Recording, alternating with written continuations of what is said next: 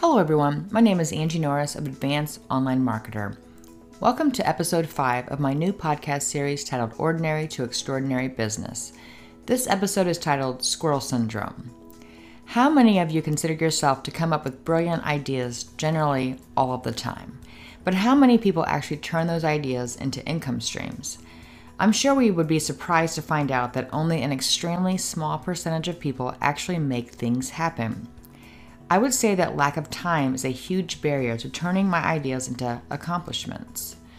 But I also have another diagnosis, and it is what I have coined as squirrel syndrome. Let me explain it and see if you can relate. From what I've gathered, many entrepreneurs tend to have more than one idea going at one time. What I mean is that they have an idea for a project or business model that they are starting to chase.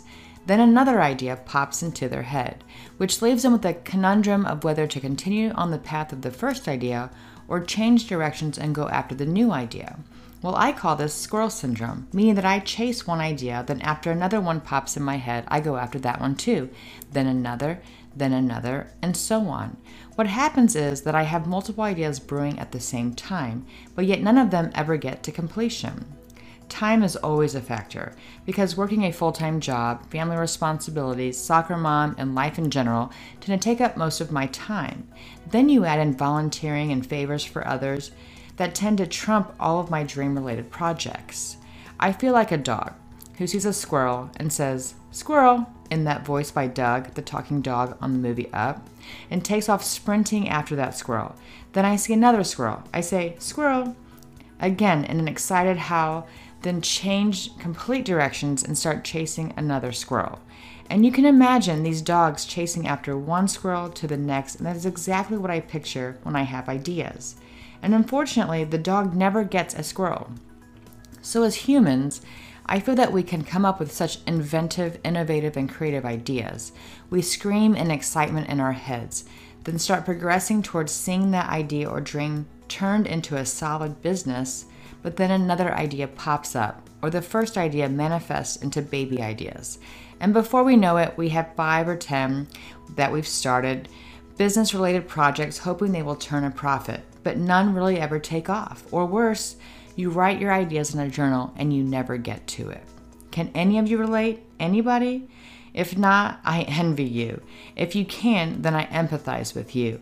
It certainly can be a curse, but on the other hand, if we can change our mindset a tad, it could lead us to an amazing transformation in our businesses or financial situation. I tend to complain about lack of time on a daily basis, but then I sort of get content that I have plenty of time in my overall span of life to follow my dreams. However, if you have ever lost a loved one, especially way too soon, you'll understand that life is precious, and we have to follow our dreams quickly, with diligence, and push with intensity. I believe we all tend to fall back on our many excuses to why we settle for status quo, when we can be going after our dreams, making progress towards seeing them to completion, while all at the same time keeping up with all of our other areas and responsibilities of our lives. Humans are designed to be super productive, but society has conditioned us to be convenienced. And how many times do you see other people who are making their dreams come true and are a bit jealous? And instead of taking the responsibility that our routine lives are routine because we've allowed them to be routine, and worse, some play the victim saying things like, "I can't catch a break," or "they are just lucky," or "I've just been dealt a bad hand." Well, folks, I can tell you that these are the worst kind of excuses and honestly irk me and make me cringe. Every single person on the planet has a story with lots of hurdles, struggles, and hard times.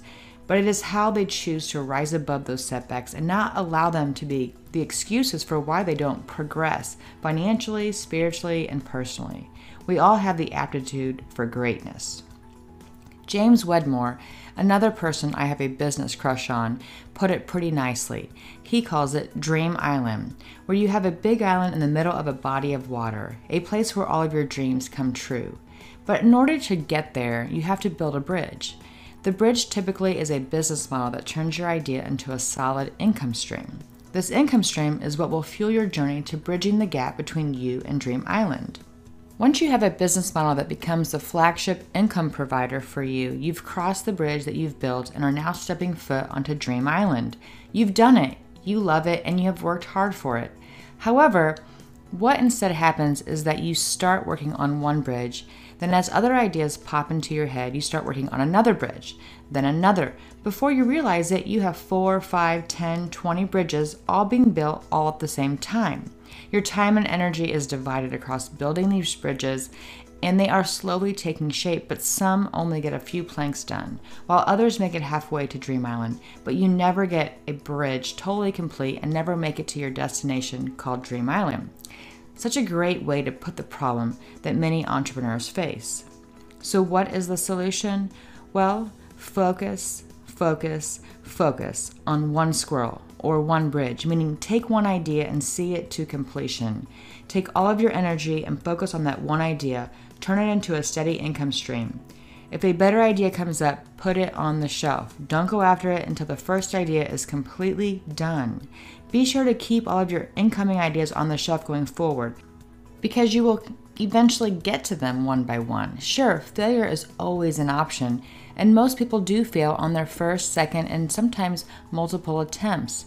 But they learn and they grow and they become better equipped for the next journey to financial utopia. So focus on the one idea that you have right now and make it happen. I hope you're enjoying episodes from the Ordinary to Extraordinary Business podcast. If you're ready to escape the ordinary, please continue to listen.